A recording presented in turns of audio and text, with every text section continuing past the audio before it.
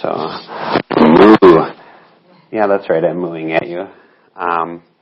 We were over at my cousin's house with several of our Christian friends last night, and we were playing this funny party game called Herd Mentality.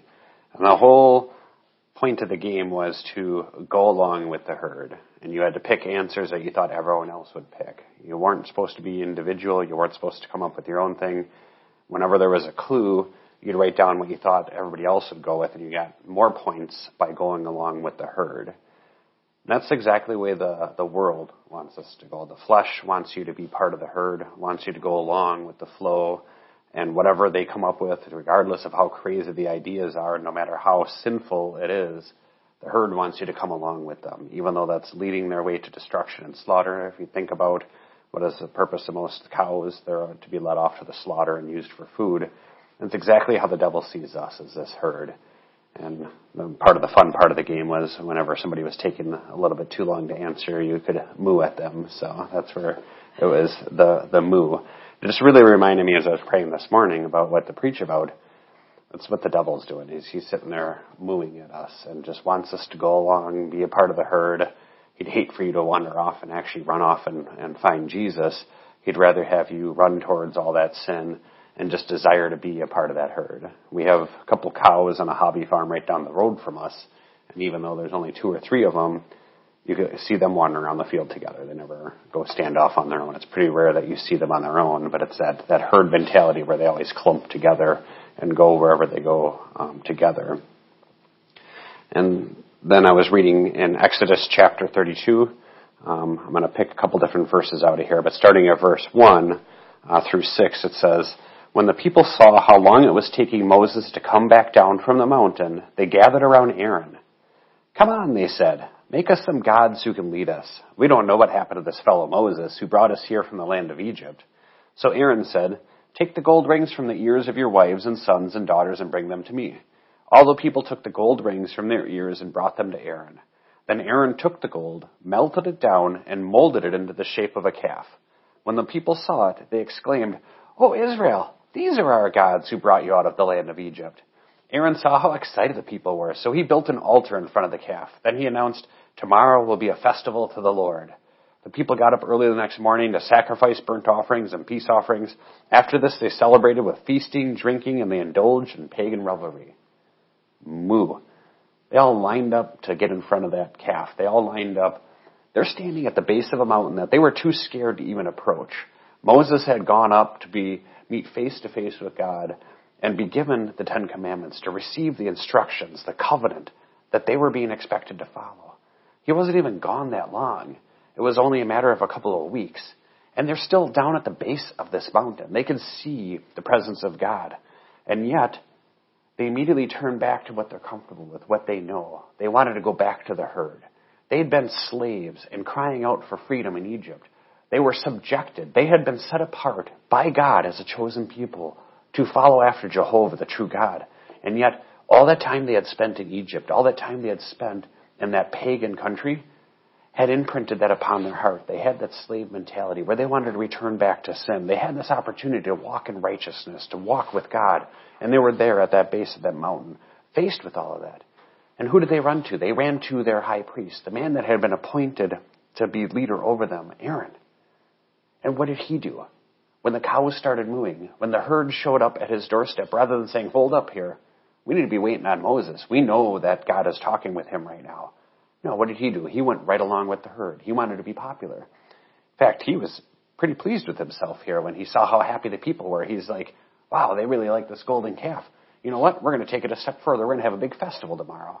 They're getting drunk. They're having sex with each other. They're doing all these things that the flesh wanted to do. All these things that Aaron knew was opposed to what God's will was.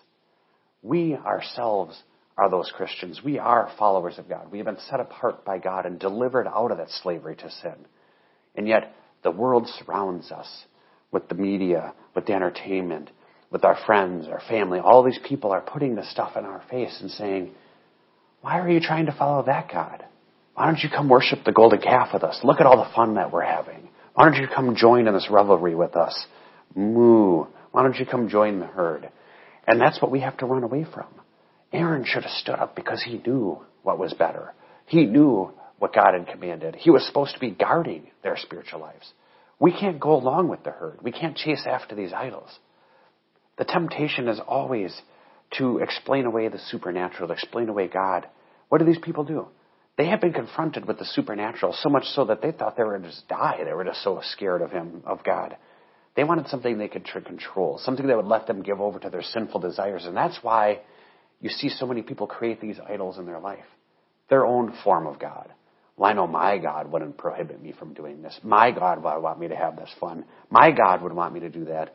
And they create these idols, these different forms of God. Aaron knew what was better, and yet here he was shaping this golden calf, picking out a pagan god from their old country and bringing it forward and saying, yeah, this is what delivered us. They'd watched the parting of the Red Sea. They'd watched the wiping out of the thousands of soldiers chasing them. They'd watched those plagues come across, even culminating in the Passover, to where the firstborn of every creature in Egypt was slaughtered and killed. They'd seen the power of God at work, and how quickly they turned away from that because they wanted to go with the herd.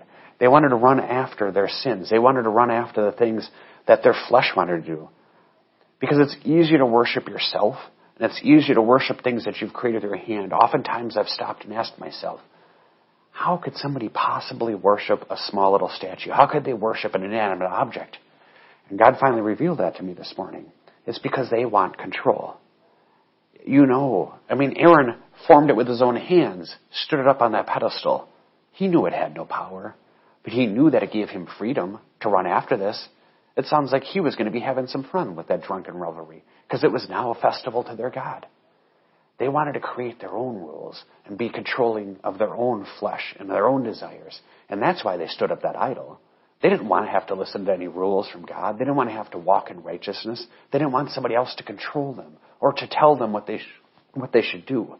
And that is what the devil tries to do. That is the reason the devil tried to ascend the throne. He didn't want God to tell him what to do. He had it pretty good. He was sitting at the right hand of God the Father, in charge of all of worship and praise in heaven.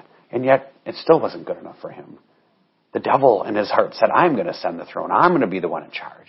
That's exactly what the Israelites are doing here. They got together as that herd and they said, we're going to worship the golden calf because the golden calf is going to let us do what it wants to do. They could put the words in the mouth of that golden calf. That calf wasn't going to talk to them. That calf wasn't going to give them a covenant to follow. They could make it up as they went. They could be like, you know what? Hey, look, our calf wants us to get drunk. It wants us to go have sex with everybody and have a big orgy right here in this valley. And that's what Moses came down the mountain to find them doing. Because they had decided that they were going to be their own gods. That they were going to be the God of themselves rather than listening to the one true God. Continuing in verse 19, it says, when they came near the camp, Moses saw the calf and the dancing, and he burned with anger. He threw the stone tablets to the ground, smashing them at the foot of the mountain. Finally, he turned to Aaron and demanded, what did these people do to you to make you bring such terrible sin upon them? Don't get so upset, my lord, Aaron replied. You yourself know how evil these people are. I just picture him with the red party cup in his hand, and he's just going along with it, and he's like, hey, don't be such a square, Moses. Look at all this fun we're having. I know that's an outdated reference, but it just popped into my head there. But oftentimes, we want to use excuses of what the world is doing to give into our own indulgences and our own sin. And that's what Aaron's doing here. He's like, yeah, I know I could have stopped them, but hey, they're having fun. Look at this.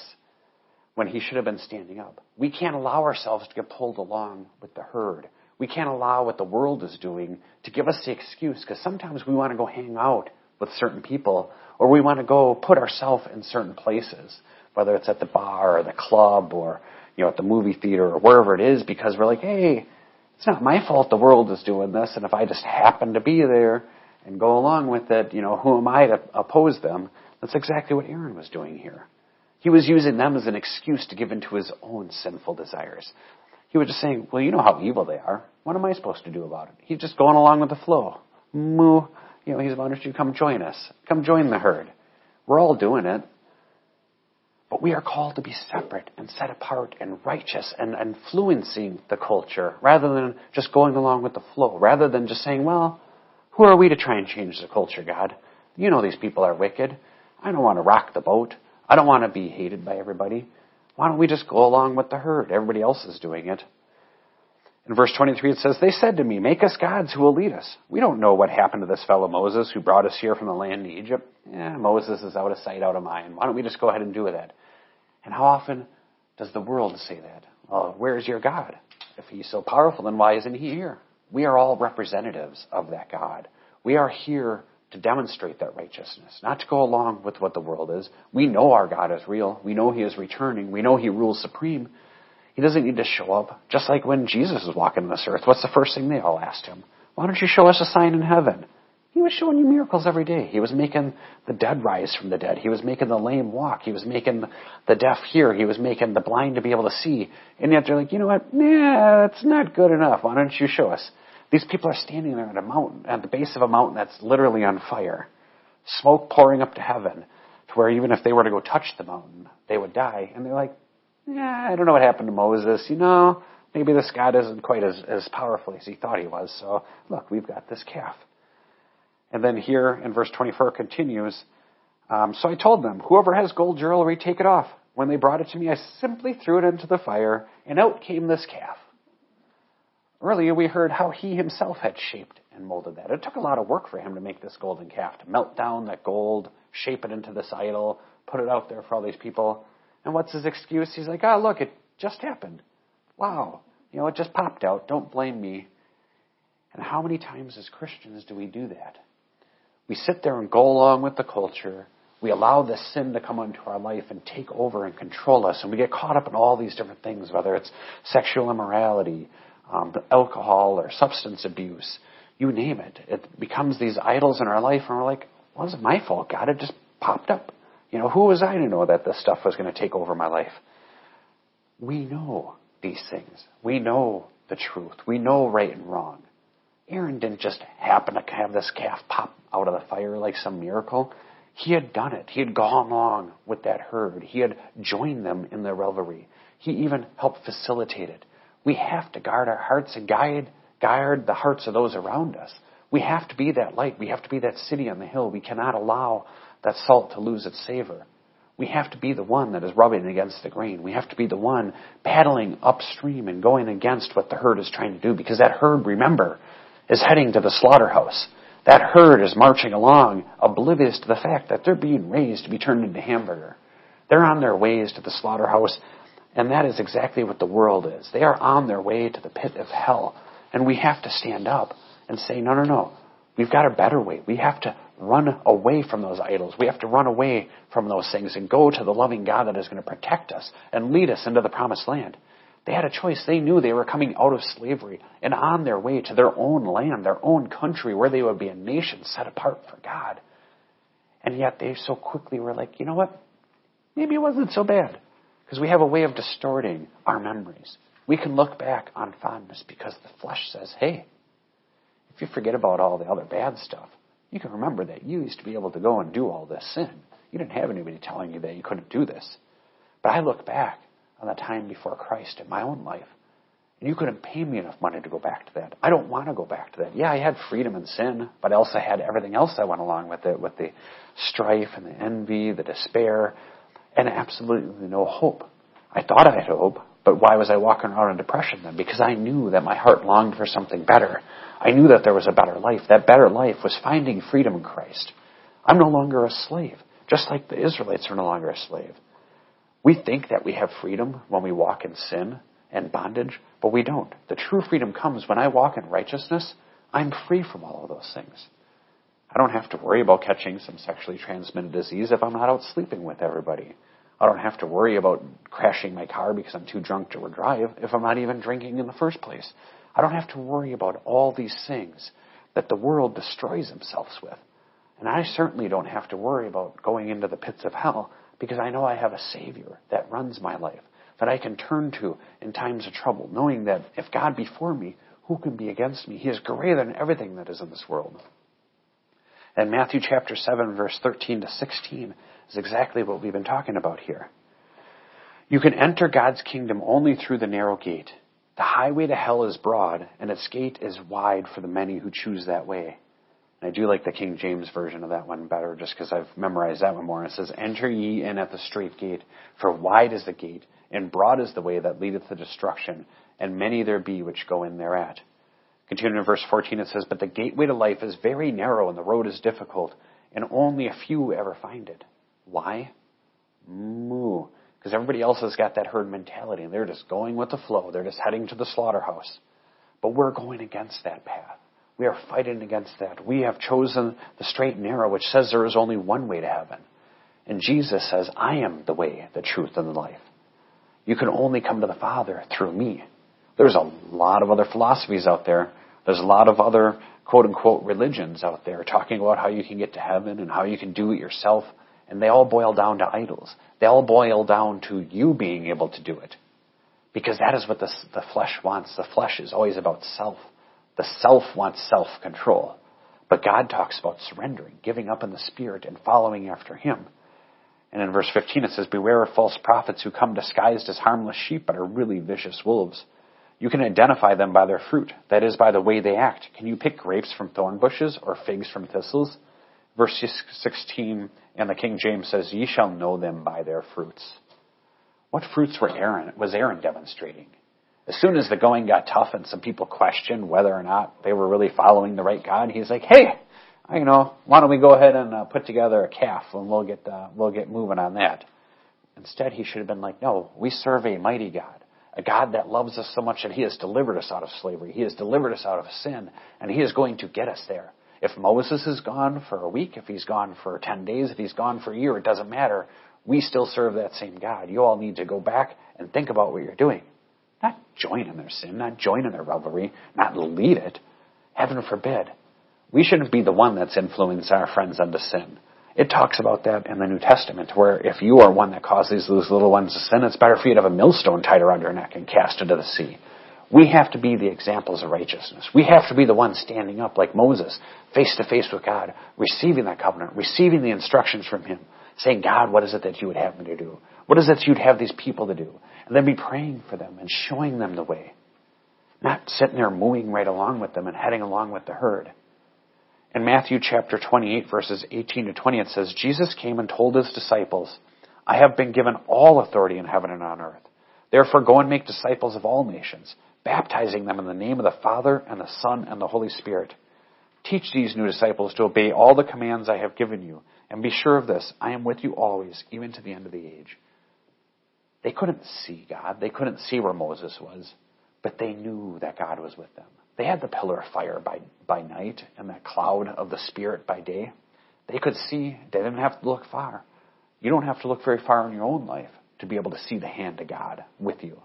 We know that God is with us.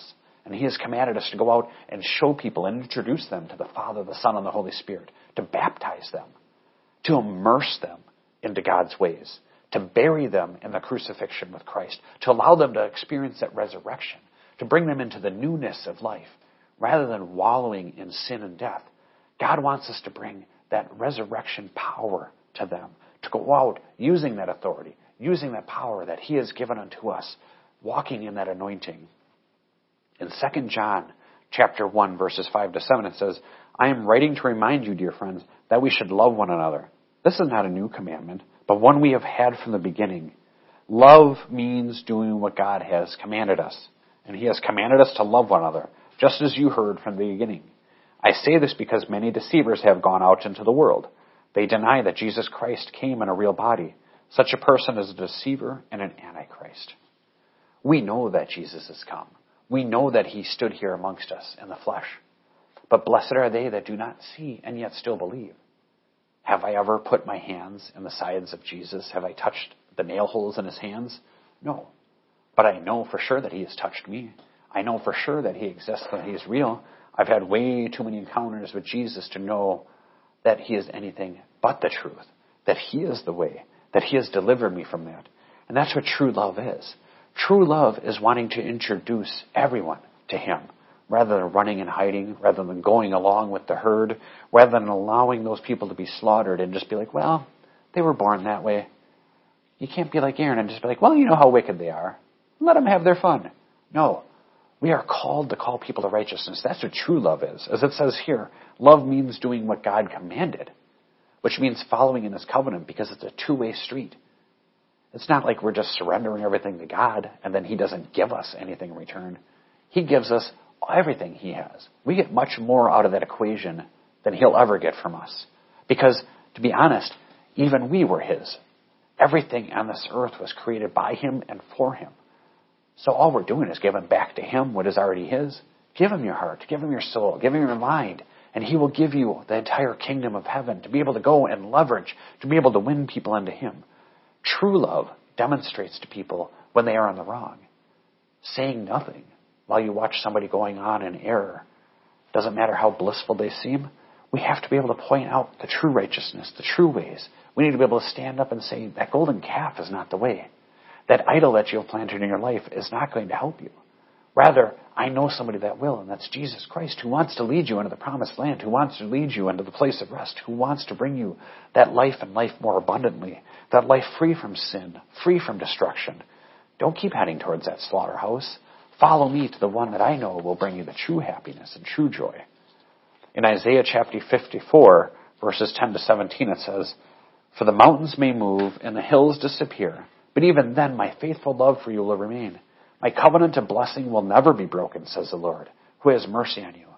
Unlike those tablets of stone that shattered on the ground when Moses threw them down there, the real covenant is written upon our heart because it is on God's heart first.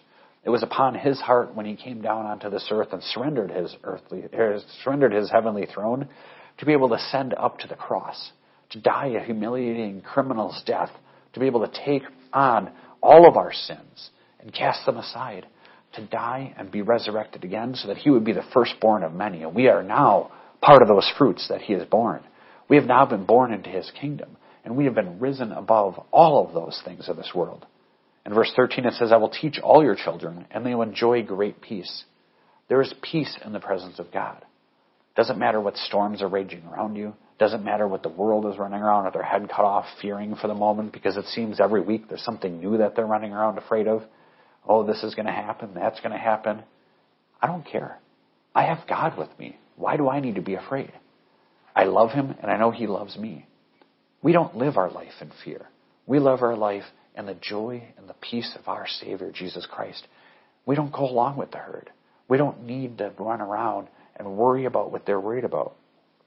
It says here in verse 14, and I'm going to read it out of the King James Version, "In righteousness shalt thou be established. Thou shalt be far from oppression, for thou shalt not fear, and from terror, for it shall not come near thee." We don't have to worry about those things. We don't have to run around in terror. We don't have to be oppressed. Think about what depression, think about what addiction, think about all of those different things that weigh down heavily upon somebody and crush them and destroy their spirit. That's that oppression. That's what the devil wants to do to everybody. He wants to oppress them with the slavery of that and just crush their spirit to where the point that they just give up and either destroy themselves or destroy them around them. You've seen that, somebody that's so bitter and unforgiving that they just lash out at everybody around them. They're not pleasant to be around. They've given up. They're oppressed. They're in that slavery to sin. They're in that slavery to that fear. Set them free. Deliver them with a kind word. The same for those that are bound up with all these addictions and all those other things. They are following after that herd mentality that the devil has placed before them. They're on that broad path to destruction. But we can turn their lives around, just as God turned our lives around. In verse 15 it says, "If any nation comes to fight you, it is not because I sent them. Whoever attacks you will go down in defeat." It looks daunting and it looks terrifying when you think about it. When you look at the culture around us and what is defined as modern society and how far from God it is. But there is nothing new under the sun. It's always been that way. That herd has always been marching to the slaughterhouse. That's what Jesus came down and dealt with in his day. And that's 2,000 years ago. We read about it right here in Exodus. And that's at least 4,000 or 5,000 years ago. The world has not changed. Those temptations are still the same. Yeah, the technology may change, but the temptations do not. And that is why whoever attacks you will go down in defeat. We do not have to be afraid of the world. Oh, they're going to rail against the name of Jesus. You can mention just about any other god on this earth, And they'll teach it in school. They'll teach you about the Greek gods. They'll teach you about Buddha. They'll teach you about just about anything. But you mention the name of Jesus Christ, and it brings fear to their hearts. Because if you acknowledge that there is a one true God, then you're going to have to tear down that golden calf. You're not going to be able to make up the rules as you go. You're not going to be able to go have that drunken orgy. You're not going to be able to go and just live your life however you want when you acknowledge that there is somebody above you. But we have that victory. When the world comes against us, we don't have to fear. And verse 17, and I'm going to read out of the King James, it says, "No weapon that is formed against thee shall prosper, and every tongue that shall rise against thee in judgment shalt thou condemn. This is the heritage of the servants of the Lord, and their righteousness is of me, saith the Lord." The devil is going to speak all sorts of things, but what are you going to receive into your heart? Every tongue that rises against you, meaning every word that is spoken against you, you need to cast it down. Refuse to receive that. Don't take the curse, take the blessing. Take the words that God has spoken over you. Take His truth, take His righteousness. Exalt those above all else. Don't be afraid to speak up when somebody asks for your opinion. When they came to Aaron and asked, "What shall we do, Aaron?" He should have said, "We are going to wait here patiently upon the Lord, and we are going to do what is pleasing to Him." Not say, "Hey, give me the gold, let's make an idol." We cannot put those idols into our life. We cannot allow them to come into our household. We can't allow them to come into our sphere of influence. Those are weapons that have been formed against us. But what does it say here? They shall not prosper, because we are going to condemn them. We're going to speak the truth that we know. We're going to do it with boldness. Just as the disciples prayed in Acts, soon after they had been beaten and thrown into prison, they were released out of prison, and they rejoiced. And they immediately went to God and said, "Give us the boldness to speak your truth." That was what they asked for. They didn't say, "Don't ever let us be beaten again. Don't ever let us have trouble with the world." No, they went and said, "Let us have the boldness," because they understood the flesh was weak, but the Spirit was willing. Yeah, our flesh does not like being the outsider. It's so much easier to just move along with everybody else and just keep going along. It's great to be part of the herd. It feels good for a moment. It doesn't feel so good once you show up at the door of that slaughterhouse, though, and realize, wait a minute, this wasn't the right path I should have taken. No, that is why we need to rise up against the world and against the things it is teaching. We need to be able to beat down those weapons that have been formed against us. Cast down those words that are being spoken in error. In 2 Corinthians chapter 6, verses 14 to 17, it says, "Don't team up with those who are unbelievers." Well, I'm actually going to read that in the King James Version.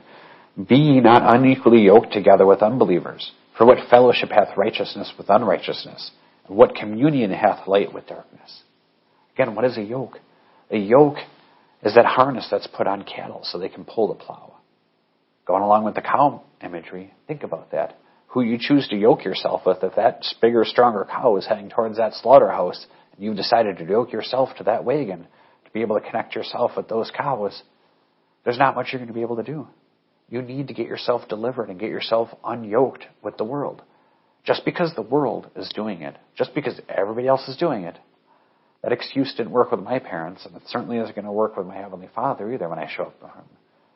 No, not everybody was doing it. You weren't supposed to be doing it. And that's going to be the exact answer He gives us. Because He's going to say, "I gave you a better way to live. I gave you my truth." You can't just go along with the crowd. Don't go along with the herd. In verse 15 it says, "What harmony can there be between Christ and the devil? How can a believer be a partner with an unbeliever?" You can't join Christ and the devil together. You can't live both sides of the fence. You've got to make your choice. Just like Joshua said, "As for me and my house, we are going to serve the Lord." It says, you decide who you're going to serve. We are given a choice. Are we going to follow after Jesus, or are we going to follow after the devil? There really is no in between.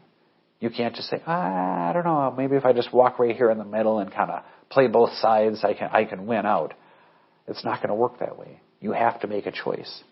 What does God call it? He calls that being lukewarm. And in Revelation, He says that's going to be spewed out of His mouth. Nobody likes a lukewarm drink. You either want it hot or you want it cold. We need to make sure that we are choosing the path of righteousness. Continuing in verse 16 and 17, it says, "And what union can there be between God's temple and idols? For we are the temple of the living God. As God said, I will live in them and walk among them. I will be their God, and they will be my people. Therefore come out from among unbelievers and separate yourselves from them, says the Lord. Don't touch their filthy things. I will welcome you. Come out from among them." God does not want us walking with the herd. He doesn't want us going along with the flow. He is saying, come out and follow me, because he is our shepherd. And the true sheep hear his voice. We are going to follow after him rather than giving into those filthy things, giving into that sin, giving into the lies of the devil. Most importantly, just crucifying our flesh. Because the flesh wants to run after those things, and it's going to come up with all sorts of excuses to justify why you should go with the herd. I did it in my day.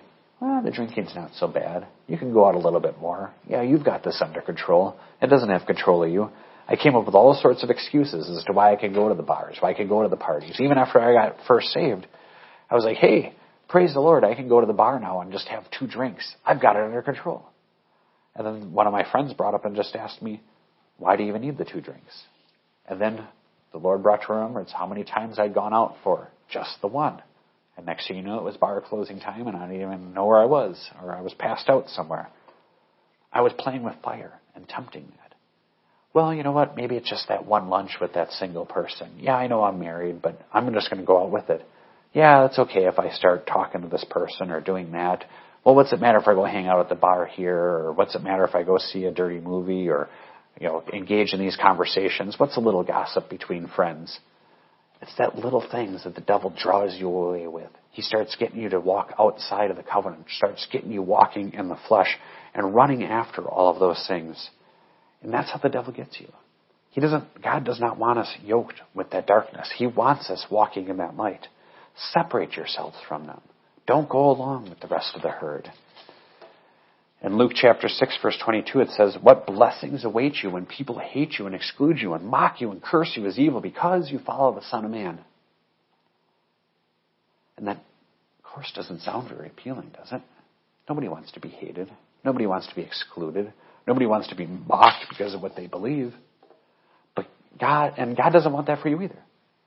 God's not purposely wanting you to be hated, but he would rather have you be hated of the world than be a friend of the world.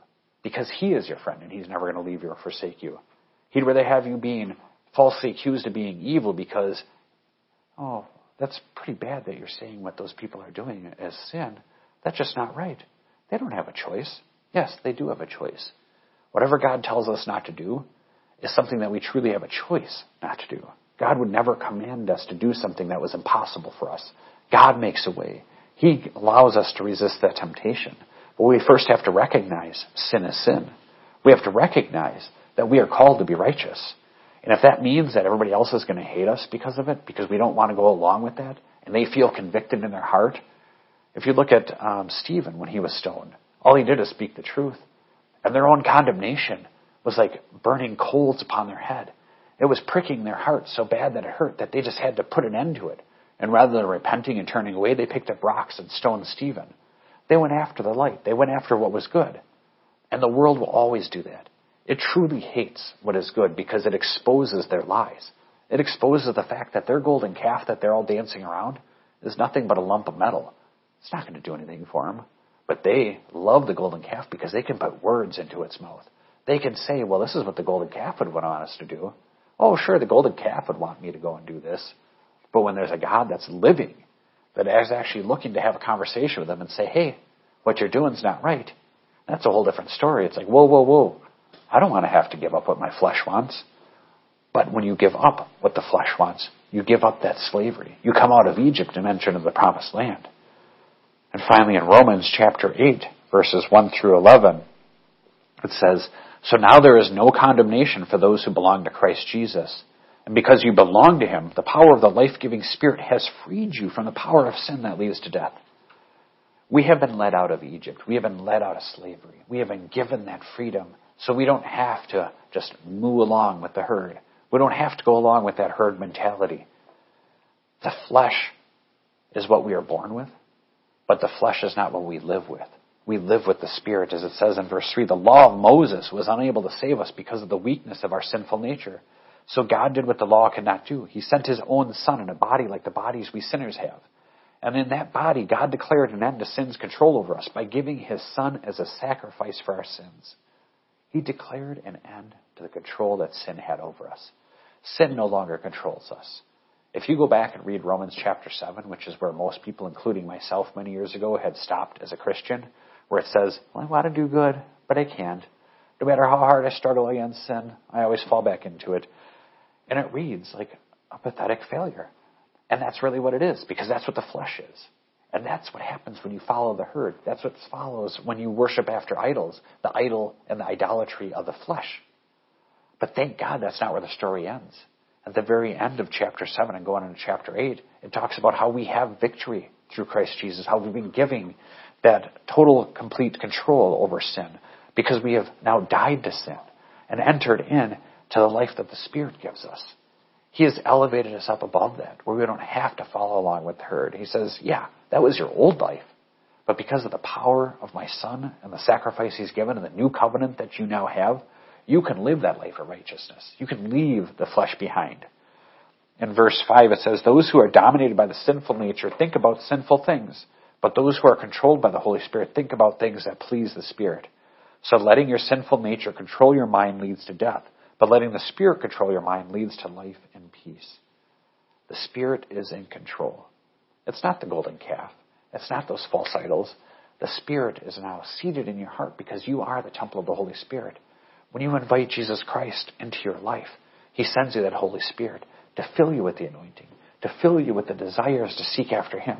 And that's one of the other beautiful things, is we don't have to do it in our own power. In fact, that's impossible. But it is God that puts that desire in our heart. If you will yield to Him and be honest with Him, we all struggle with things that God doesn't want us to do. But if you are honest with God and say, God, I'm really struggling in this area. I need your help. He's not the God that's going to beat you upside the head. He's not going to turn His back on you and say, well, I just give up. No, He is there to help you. He's going to say, don't worry, my child. Let's get you cleaned up. Let's pick you up and carry you. If He needs to carry you, He will. He is going to give you His strength. He has given you His strength. He has given you the anointing to be able to carry on in the face of adversity, to be able to stand up in a world that is dead and be that light, to not give up, to be able to be the one that goes against the herd mentality, to be able to walk against the grain and head towards the light. In verse 7 it says, for the sinful nature is always hostile to God. It never did obey God's laws, and it never will. Just like Moses wasn't gone for very long, and the children of Israel immediately went back to sin and idolatry, that's what our flesh wants to do. It is drawn like a moth to the flame. It is drawn back to that sin. And that's why we cannot allow the sin nature to rise back up in us, because that sinful nature is always hostile to God. And when we look around the world, we can't, like Aaron, and say, well, you know, they're a bad lot, but who am I to blame? Who am I to judge? Well, God hasn't called us to judge, but He has called us to save. And in order to be able to bring salvation, first of all, you've got to recognize wrong for wrong. You've got to be able to recognize sin as sin. And then you can go out there and start shedding the light in the darkness, shining Jesus' mercy upon that, extending a hand to them to pull them back up onto the boat. In verse 8 it says, that's why those who are still under the control of their sinful nature can never please God.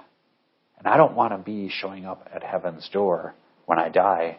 I would rather have God say, enter in, well done, good and faithful servant. I don't want to have Him turn to me and say, depart from me, you evildoer. I never knew you. And that's what it is right there.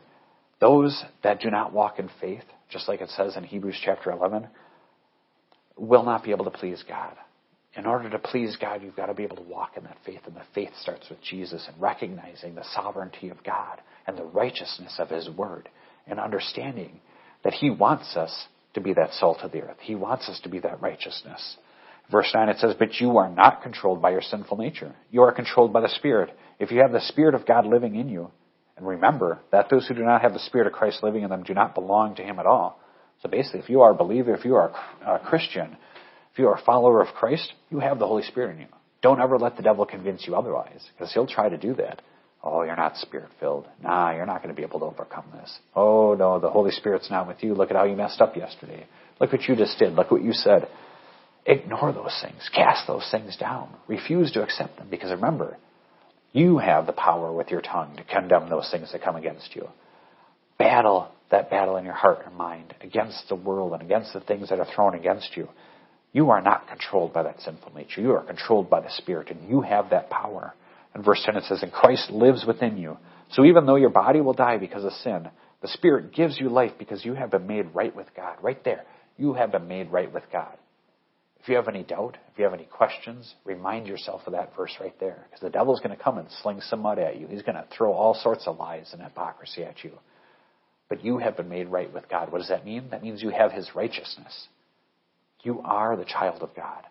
You are set apart, and you have that power and authority to be able to show the world through your example. The loudest preaching we can do is by right living. The world will feel condemned. They're going to come against you because they don't like to be told that what they're doing is wrong.